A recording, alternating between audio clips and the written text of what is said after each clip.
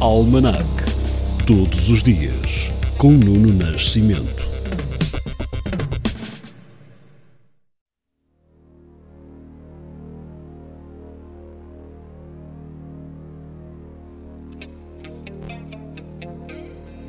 O dia de hoje assinala, no ano de 1500, a concessão de Dom Manuel I do novo foral a Lisboa. Ainda na nossa capital, a 7 de agosto de 1955, começam as obras para a construção da primeira linha do metropolitano de Lisboa. Em 1959, a cápsula americana Explorer 6 tira a primeira fotografia da Terra vista do espaço. Do espaço voltamos a Portugal. Em 1975 é divulgado o documento Melo Antunes, ou documento dos 9, da facção moderada do movimento das Forças Armadas. Mais à frente, em 1995, no âmbito do Plano Hidrográfico Espanhol, começou a transferência das águas da cabeceira do Rio Tejo para as terras de Múrcia e Alicante, em Espanha. Agora uma celebração.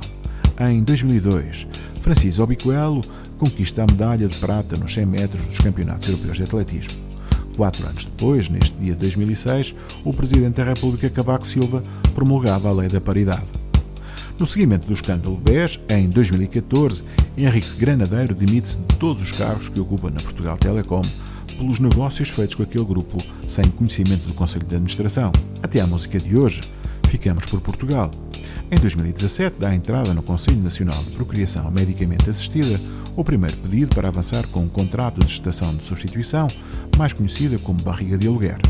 Em 2019, morre aos 74 anos Jorge Gil, autor do programa da rádio Em Órbita, que estreou em 1965 no Rádio Clube Português.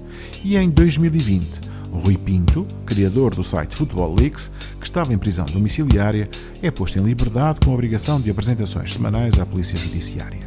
Por falar em polícia, foi neste dia de 2008, em Madison Square Garden, em Nova York, a despedida dos palcos dos Police, 30 anos depois da edição do primeiro disco da banda britânica. É com os Police que hoje terminamos o Almanac. Young teacher, the subject of schoolgirl fantasy. She wants him so badly, knows what she wants to be. Inside her, there's longing. This girl's an open page, bookmarking. She's so close now. This girl is half his age. Don't stand so close to me. Don't stand so close to me. Her friends are so jealous. You know how bad girls get. Sometimes it's not so easy to be the teacher's pet.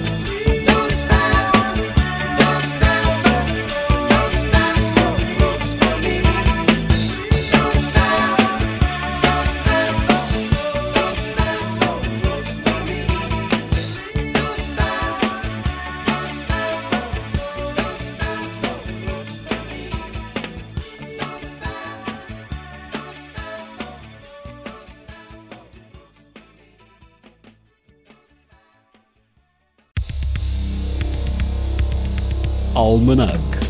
Todos os dias, com Nuno Nascimento.